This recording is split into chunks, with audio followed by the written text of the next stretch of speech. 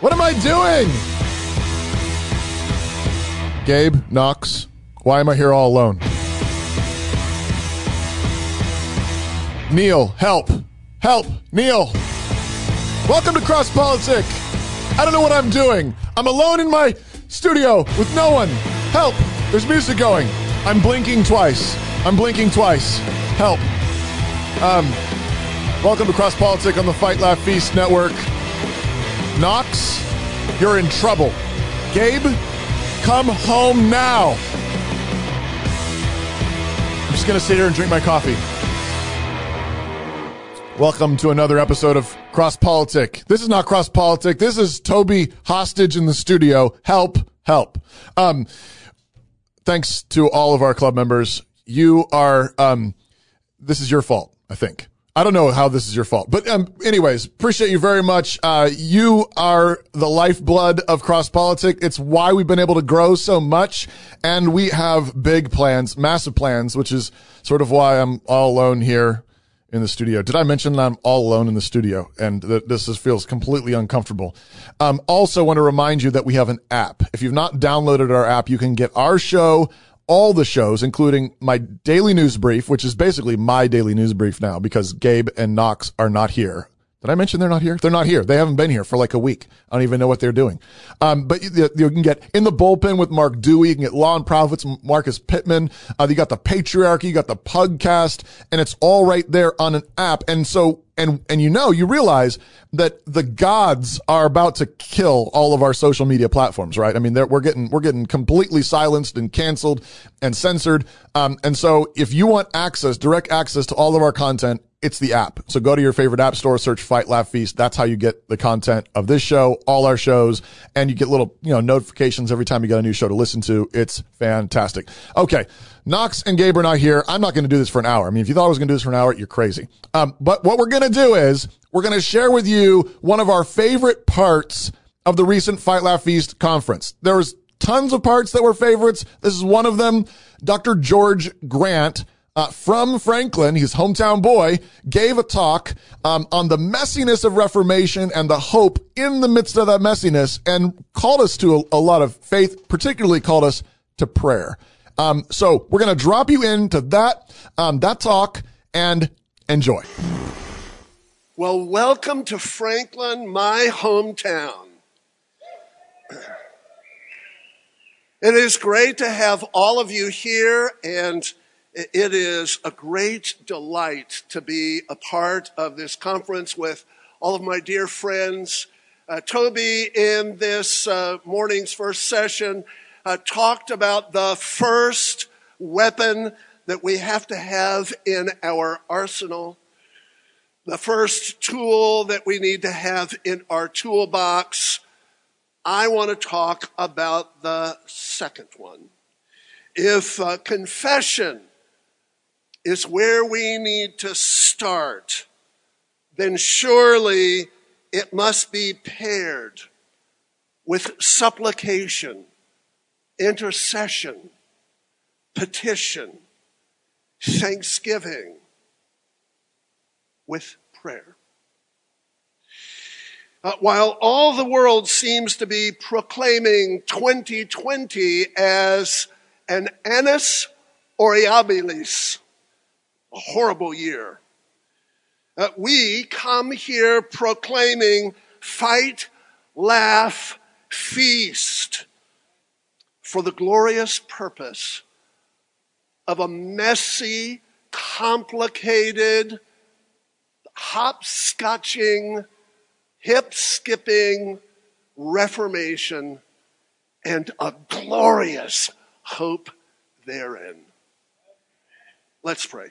Oh, Father, as we come to this second session this morning, we do pray for the outpouring of your Spirit. Do what we can't do. For all of our good intentions, for all of our cool t-shirts, for all of our words, do what we cannot do. Stir us, forgive us, and send us. We pray this in Jesus' name. Amen. Benjamin Jowett, in his Victorian ideogrammic translation of Plato's Republic, famously rendered one of the philosopher's proverbial quips as, necessity is the mother of invention. He might just as well have asserted that it is also the mother of vocabulary. Now, after all, it is almost always the case that the emergence of new circumstances, new cultural situations, will necessitate new lexicons to describe them. It can't have escaped the attention of any of us that the COVID-19 novel coronavirus pandemic has not only changed our lives, it has dramatically changed our language. Our everyday conversations have been suddenly cluttered with epidemiological quarantine jargon. We started to talk about asymptomatic risks and case clusters and frequency curves and incidence rates. We found ourselves repeating statistics about droplet transmission, herd immunity, super spreaders, and incubation periods. I even heard a few folks, and not on cross-politic, I heard a few folks with newfound authority speak on things like viral seasonality, pathogenicity, immunocompromised virulence, and zoonoses. Like we're Toby Sumter or something.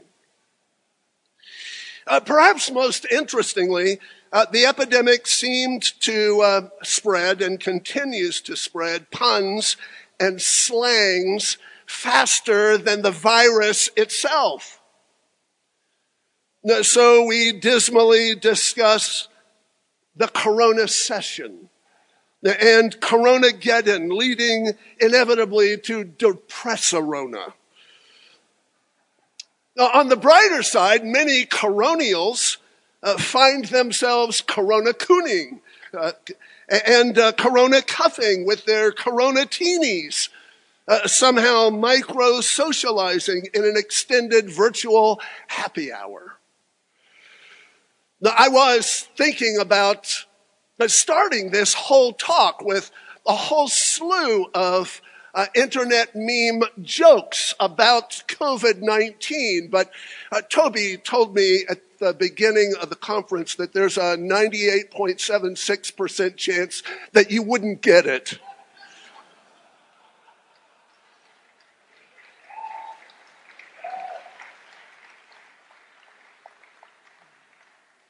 Inevitably, a few derogatory terms have also crept into our vocabulary. Skeptics and conspiratorialists have been disdained as COVID truthers or quarantrolls. Those who disregard social distancing guidelines, on the other hand, that'd be you, have been dismissed as Wuhanified or COVIDiots. Concern for the more draconian government lockdown decrees has spawned talk of an emerging epidemiocracy, or COVID-1984.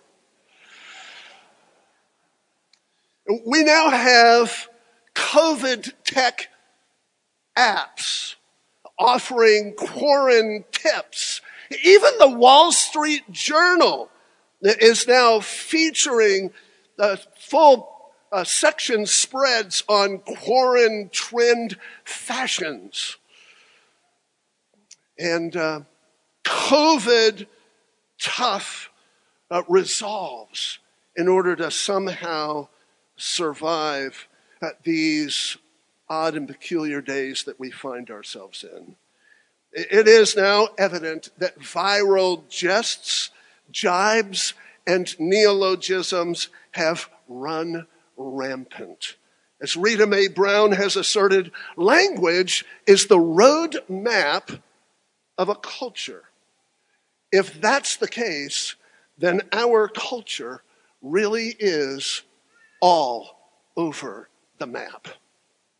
Mark Twain once said that the difference between the right word and the almost right word is like the difference between lightning and the lightning bug. The truth of that quip has come home to me with force in these fractious, polarized, divisive days in which we live. Our world is filled with information and words. Now, on average, men speak 10,000 words a day, and women almost double that number. Digital communication has exponentially increased the ease, the avenues, and the audience for our words. In some ways, that freedom should be celebrated, especially given that there are so many around the world who don't have the ability or the right to speak openly about what they think and feel and believe. The ability to express ourselves can enrich our lives deeply. However, when our language is unrestrained and unmindful or sloppy or imprecise, we render our words meaningless at best, damaging at worst. Again, Mark Twain famously said, "I didn't have time to write a short letter, so I wrote a long one instead." Being thoughtful and restrained with what we say takes more time, but it's worth the effort to be selective. We curate our lives with the images that we put onto Instagram, but we rarely curate our mouths. Our words gain significance, sincerity, and authenticity when they are rooted. Language is not only a gift, it's a responsibility.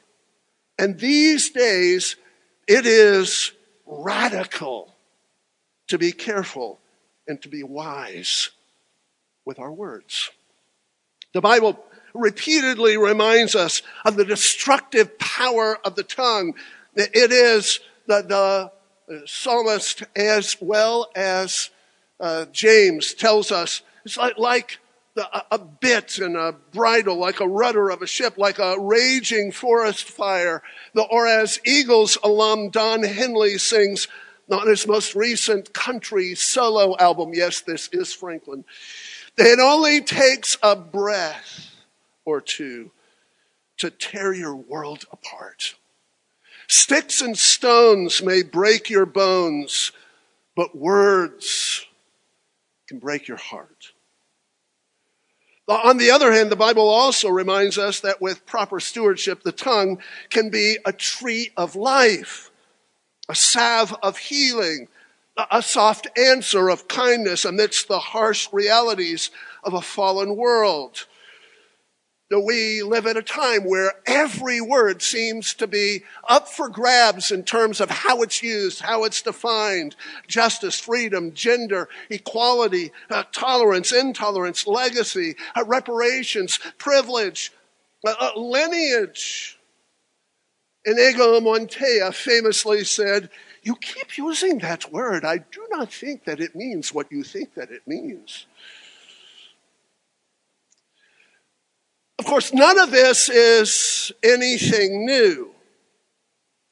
reading the daily entries of Samuel Pepys in his famous diary during the last wave of the bubonic plague that swept through Europe is a helpful reminder. The plague was a scourge that ravaged the world's population again and again and again from the 14th through the 17th centuries. That final wave of the epidemic swept through the city of London in the spring of 1665, with an estimated 100,000 casualties in that city alone. Once infected, the chances of surviving the plague were terrifyingly slim. Most people, as Daniel Defoe recorded, were immediately and violently overwhelmed with it. The spread of the coronavirus can hardly be compared with the much more deadly plague, but reading Pepys does afford parallels between then and now. Pepys was a member of Parliament and Secretary of the Admiralty under King Charles II, the restored Stuart king. He had gained renown for his trenchant observations of everyday life in the 17th century, and his diary has become one of the acknowledged classics of the Western tradition. The first recorded plague deaths in London were in March. But for weeks, Pepys was far more concerned with the trade war that England was waging with its European neighbors. But by April, he wrote that all the news in his local coffee shop was of the plague. And some of the remedies against it, some saying one thing and some another. Everyone an expert, everyone pontificating with zeal and angst. Sound familiar? As the contagion spread, the king and his court left the city for the safety of the countryside, as did most doctors, lawyers, and wealthy merchants. Parliament was suspended, theaters and courts were closed, sporting events were canceled, trade at home and abroad was suspended. The Council of Scotland closed its border with England, and according to the Royal Archive, people's lives and businesses suffered terribly because so many were shut up in their homes. Pepys wrote, "Lord, how sad to see the streets so empty and the people so frightened." Apparently, it was at that time that two now familiar terms first came to be used by Pepys and by others: epidemic and quarantine. Epidemic comes from the Greek epi, meaning upon, and demos, meaning people. It meant prevalence among the people, referring to any trend or fashion.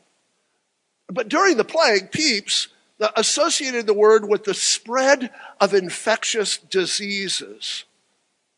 Likewise, quarantine comes from the old French maritime term quarante, meaning 40 days. Pepys used the word to describe the medical isolation of any kind and of any duration. Thus, it was a newly coined word with the connotation that we still use today, except the quarantine only applied to sick people, not to all people.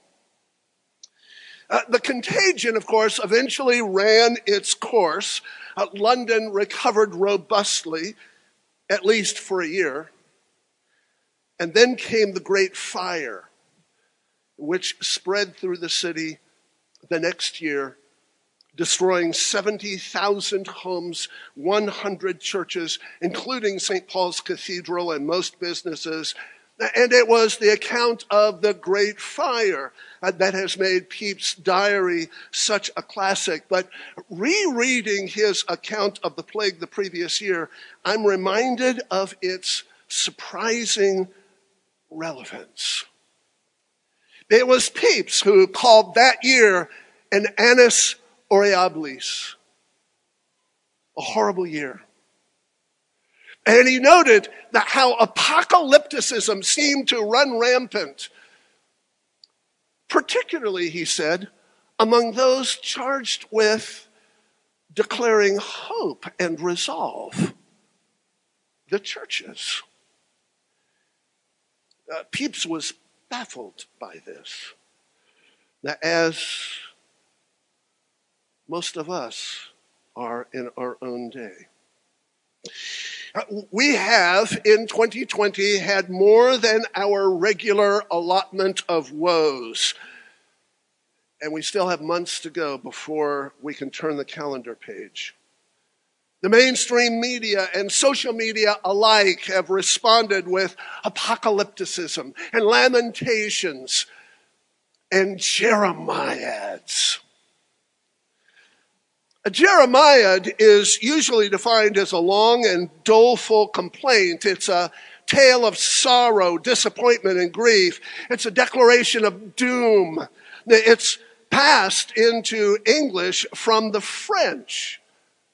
It was actually first used in 1762 to describe the lamentations of the Old Testament prophet Jeremiah. It was a really clever etymological construction intended to call to mind Homer's Iliad and Virgil's Aeneid, a jeremiad.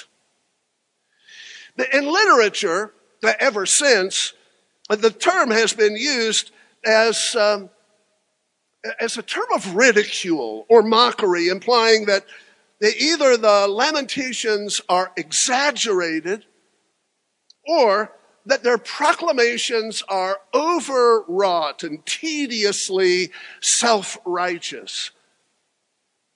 Despite this, we in these days might well plead the case for a fresh outpouring of jeremiads in our day, with forces of cultural disintegration undermining the very foundations of everything that is near and dear. Such a prophetic stance might seem altogether apt.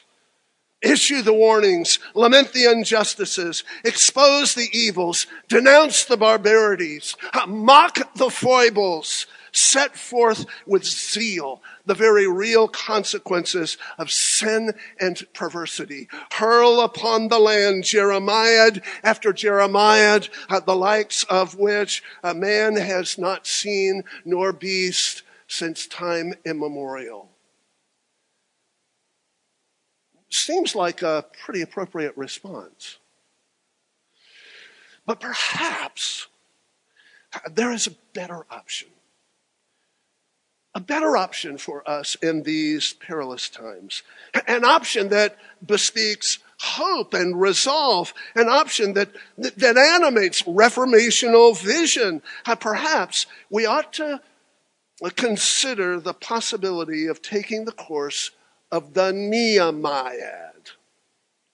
Now, I don't think it's any accident whatsoever that Toby in his talk and Joseph in his article in the magazine and I in my article invoke the image of Nehemiah, that Old Testament reformer. The Nehemiah, in contradistinction to Jeremiah, was called to rebuild at a time when rebuilding seemed altogether impossible. Where literally rubble was strewn as far as the eye could see. In contradistinction to the Jeremiad, therefore, a Nehemiad does not merely bemoan the transgressions of the evildoers. Its first concern is repentance. The repentance of God's own people.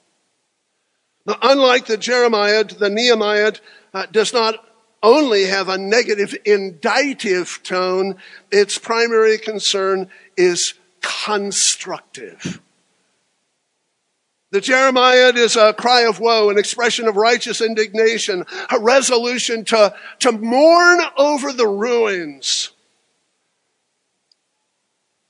Nehemiah, it is a cry of humility, an expression of righteous repentance, a resolution to repair the ruins with whatever tools the Lord sets into our hands, doing the next right thing, and then the next right thing, and then the next right thing, until we set things aright. The walls are down. The rubble is nigh unto impassable. So much in our world, in our families, in our churches are in shambles. So with a sword in one hand and a trowel in another, let the Nehemiahs begin. Such is the need of the hour.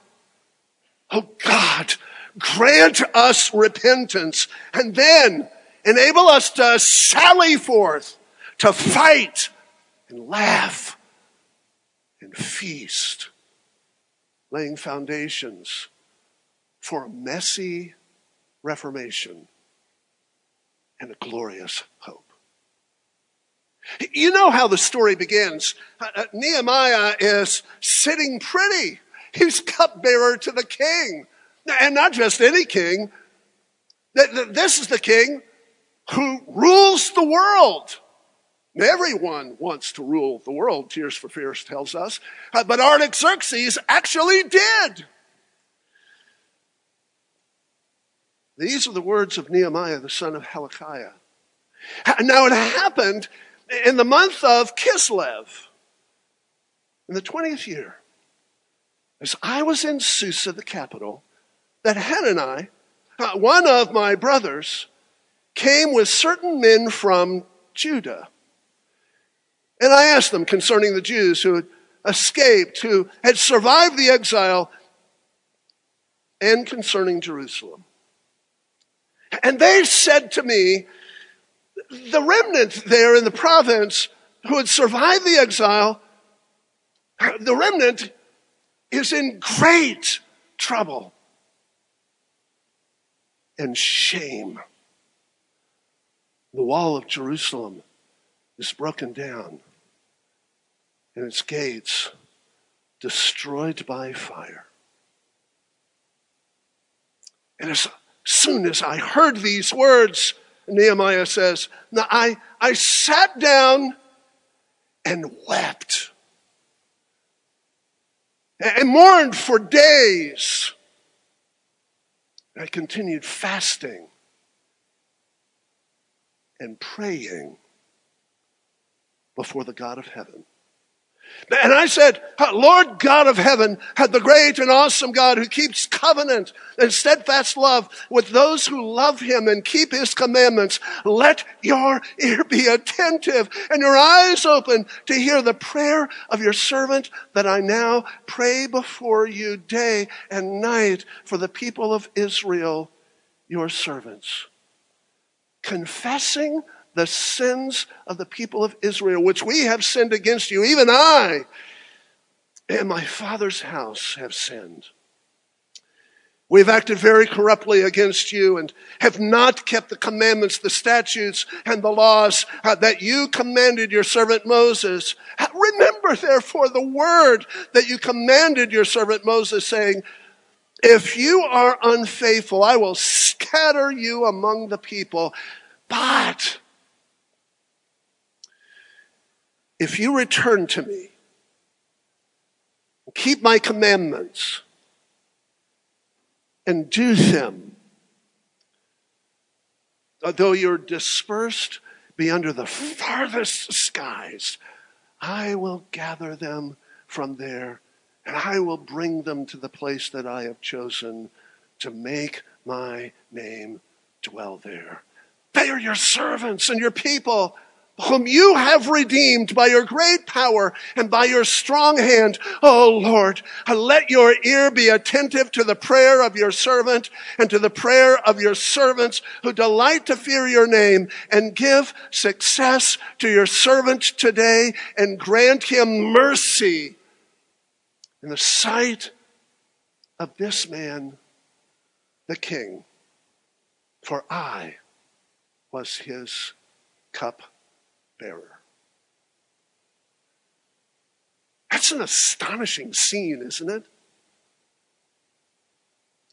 And I can't think of anything more pertinent, more relevant than this. And I say that standing behind a lucite pulpit.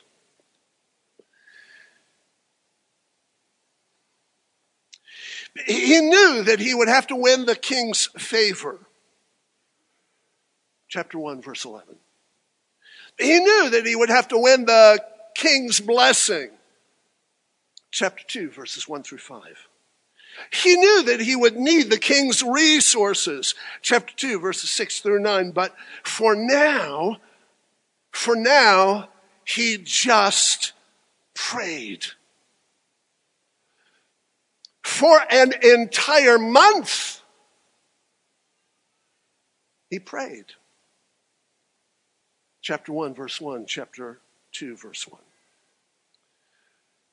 And then, at every turn throughout the whole story of Nehemiah, we see that he makes supplication to the Lord. He does nothing, plans nothing, builds nothing, guides nothing, affirms nothing without calling on the name of the Lord first. G.K. Chesterton famously bemoaned the fact that we typically say grace for meals, but we never say grace before reading. Now, I'd love to update that.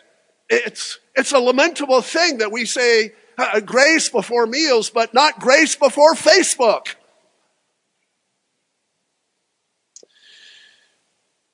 We're not a praying people.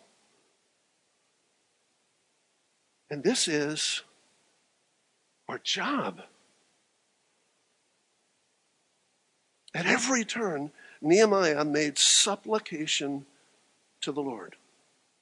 When he appeared before Artaxerxes, at last, after a month of praying, he once again made, before he makes his petition to rebuild the walls, he makes petition to the Lord. He prayed. Chapter 2, verse 4. When he made his way to the ruined city of Jerusalem, before he even thought about taking up his task, before he made his plans, but before he gathered with the leaders, he prayed. Chapter 2, verse 12. When threats of violence and conspiracy had jeopardized the entire messy Reformation, the entire fledgling reconstruction project, what did he do? He prayed. Chapter 4, verse 2. When there were conflicts and crises among the people that required his judicious hand, first, he prayed, chapter 5, verse 19, when an attempt on his life threatened the entire project. He did not panic. He did not mobilize his people to work out worst case scenario agendas and strategies. He prayed, chapter 6, verse 9. When his own brethren turned against him, he prayed. Chapter 6, verse 14. And of course, in any messy Reformation, that's always the case, right? It's Psalm 55 all over again. It was you, my beloved brother, who turned against me. So, in Psalm 55, intercessions and supplications. In Nehemiah chapter 6, supplications, intercessions. And then, when the work on the wall was complete, before the feasting, before the rejoicing, Nehemiah prayed. Chapter 13, verse 31. What does Reformation look like?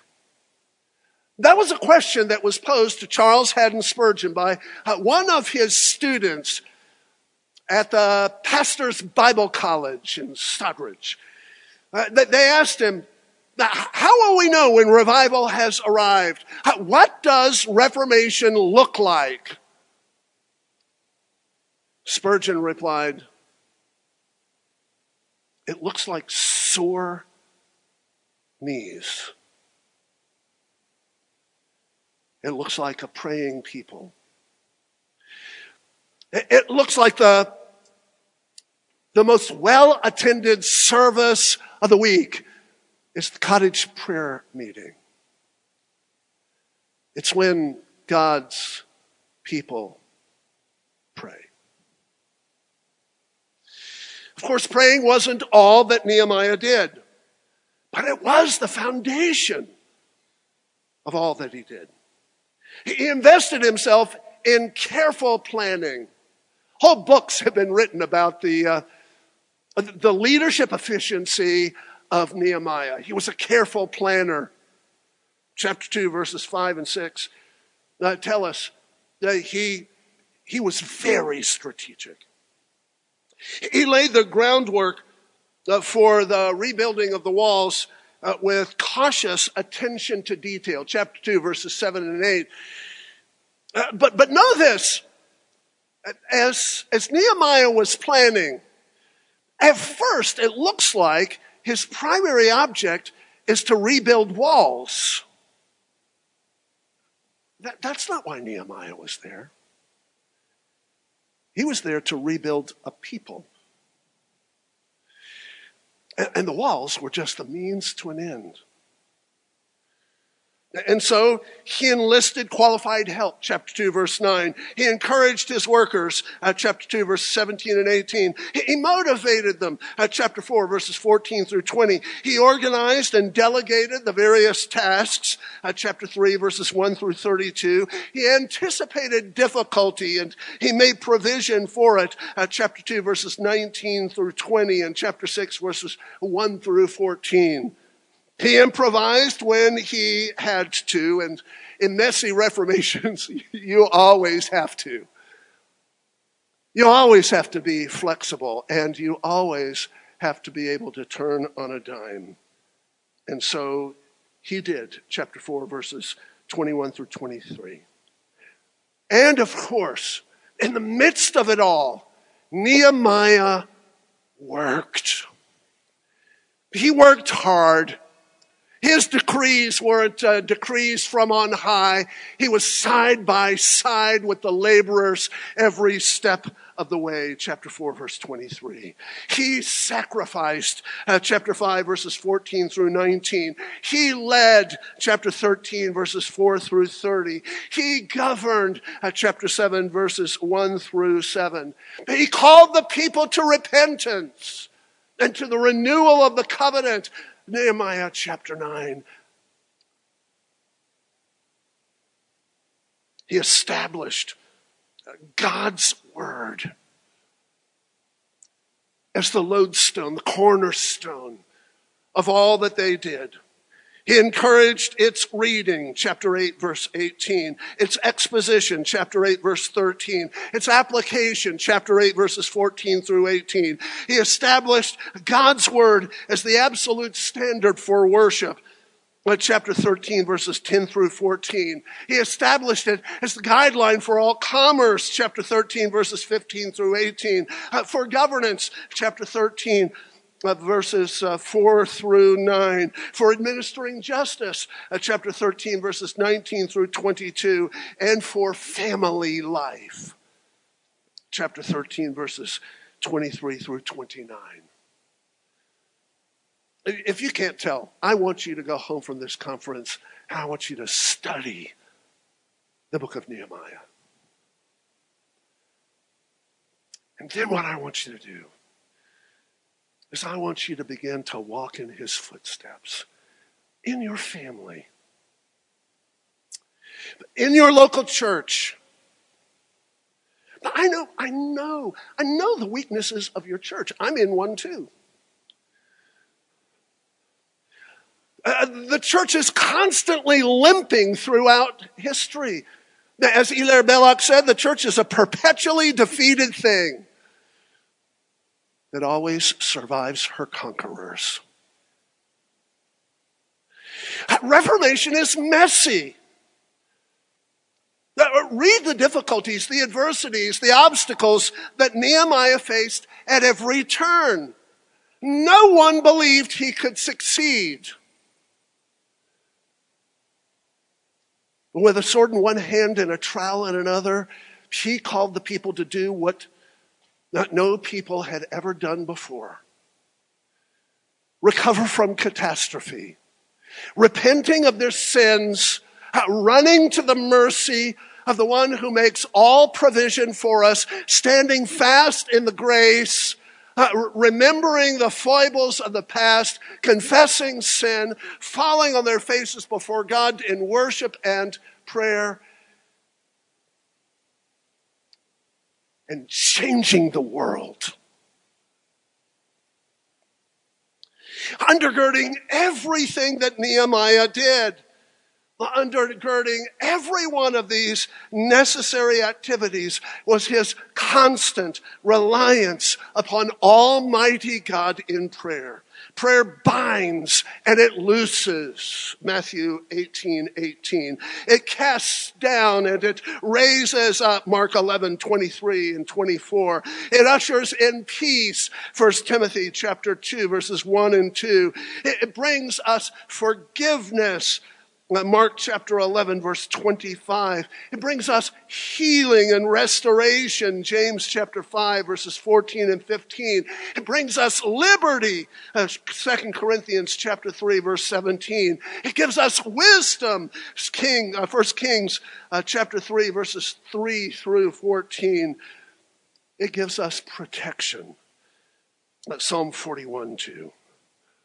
Clearly, the effective, fervent prayer of a righteous man avails much.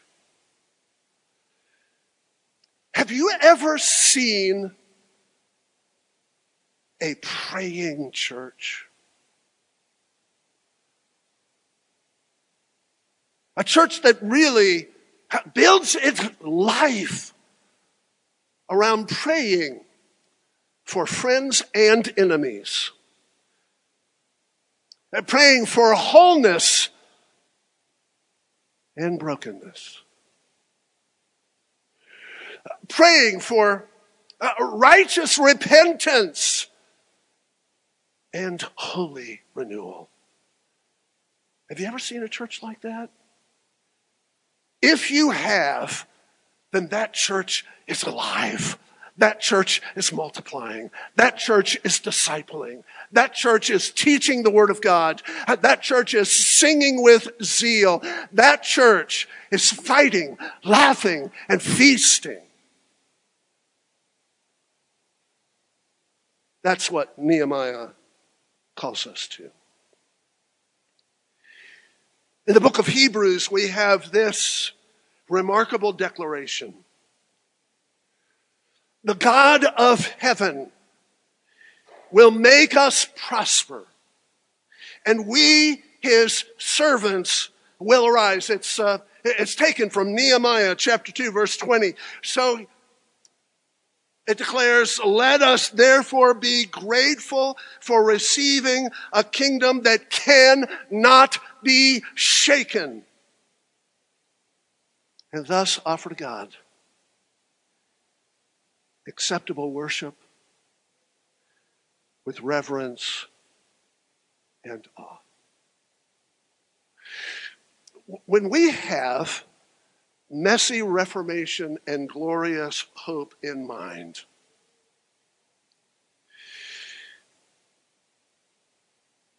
we begin to see things like COVID as an opportunity, not a liability.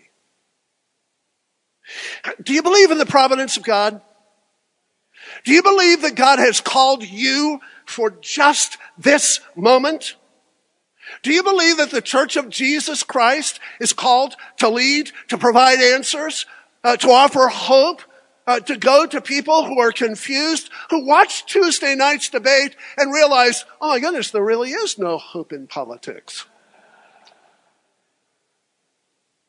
What a time to be alive. What a time to be called to be prayer warriors, to lay foundations for a future where this kingdom that cannot be shaken will change the world. Wouldn't it be great if the church in our day could actually quibble about something like justification by faith instead of about masks? Wouldn't it be great if our Facebook posts weren't filled with mere Jeremiahs, but suddenly righteous and holy Nehemiahs were manifested all across the land? Wouldn't it be amazing if we began to take the rubble and rebuild the walls? Then let's pray. Let's humble ourselves before Almighty God and pray. Let's add to the arsenal of confession, intercession, and see what God will do. Part of the reason that Nehemiah prayed so much was he knew that he was not up for the task. Neither is your pastor. Neither are you. I was talking with one of our deacons a little while ago in the middle of the break, and we were talking about his family life, and he said, sometimes I feel like I'm just not up to the task. By the way, half the people in red shirts are deacons. Thank you, deacons, for your faithful service.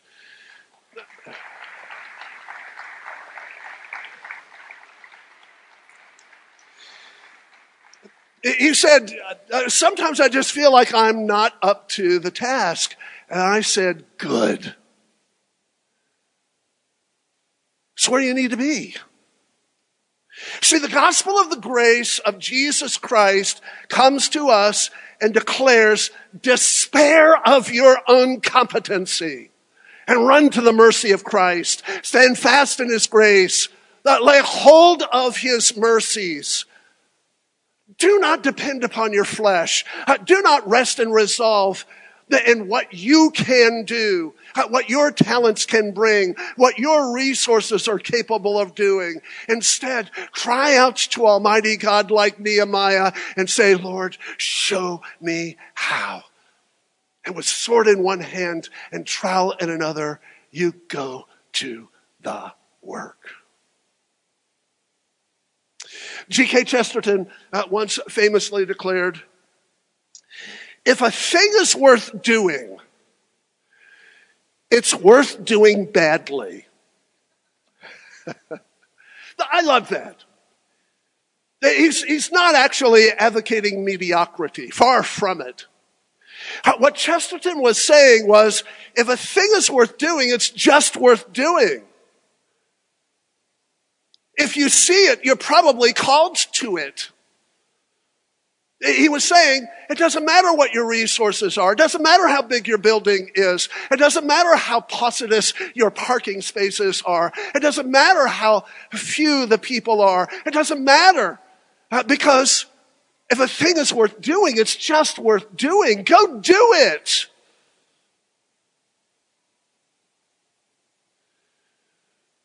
When King Alfred faced the impossible odds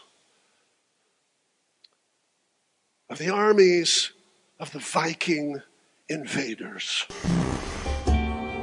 That's it. Sorry. Yeah. It was Neil's fault. I blame Neil. No, it's not really Neil's fault at all. The rest of that talk is in the club portal. All the club members, you got access to it. If you're not a club member, well, do some hunting around. FightLaughFeast.com, CrossPolitic.com. All club members have access to the rest of that talk, all the talks. There you go. Love the Lord your God with all your heart, mind, soul, and strength. Love your neighbor as yourself, and go baptize your babies. Till next week. Hi, I'm Robert Borton, CEO of Classical Conversations. Our most precious commodity is time. No one has ever lied on their deathbed wishing they had spent more time making money. They all wish they had spent more time creating a legacy. Our modern education system steals that legacy, steals that time from our children. That's why I'm passionate about homeschooling. That's why at Classical Conversations we want to give you more time to create that legacy, follow your passions, and glorify God. Visit classicalconversations.com for more information. We did not design a cookie-cutter curriculum meant to chop students into appropriately shaped submissives or snowflakes for the secular zeitgeist. We designed our curriculum the way we did because we want our graduates to be equipped to stand courageously against that destructive zeitgeist and to honor their maker and how they, body, mind, and soul, battle to save their communities and the entire Western world from our current diseased insanity. New St. Andrews College is not in the business of rubber stamping graduates for this particular job market or that particular career. We aren't happy unless our graduates are equipped to tackle any constructive cultural task anywhere, from courtrooms to hospitals to job sites to movie sets to the highest risk job and the most important setting of all, the raising and training of the next generation of immortal souls around dining room tables and in pews. The world may have gone mad, but it's not the first time. It has been saved before and by particular people, many of whom shared a very particular type of education. Augustine, Calvin, Jefferson, Churchill, and many lesser-known heroes in times of madness all had one type of education, one type of training in common. And it's the same kind of rigorous education we currently pursue surrounded by the rolling wheat fields of Idaho. By God's grace, our civilization will be saved, or rebuilt, from the smoking ruins. The men and women capable of such a task, capable of fearless joy and fiery laughter, all while undertaking such hard cultural labor, those are the kind of graduates we want, the kind we expect. They are why we exist, and why we teach what we teach. So you might call it a major in world building, or culture shaping, or a major in saving civilization. We call it classical Christian liberal arts. New St. Andrews College, saving civilization since 1994.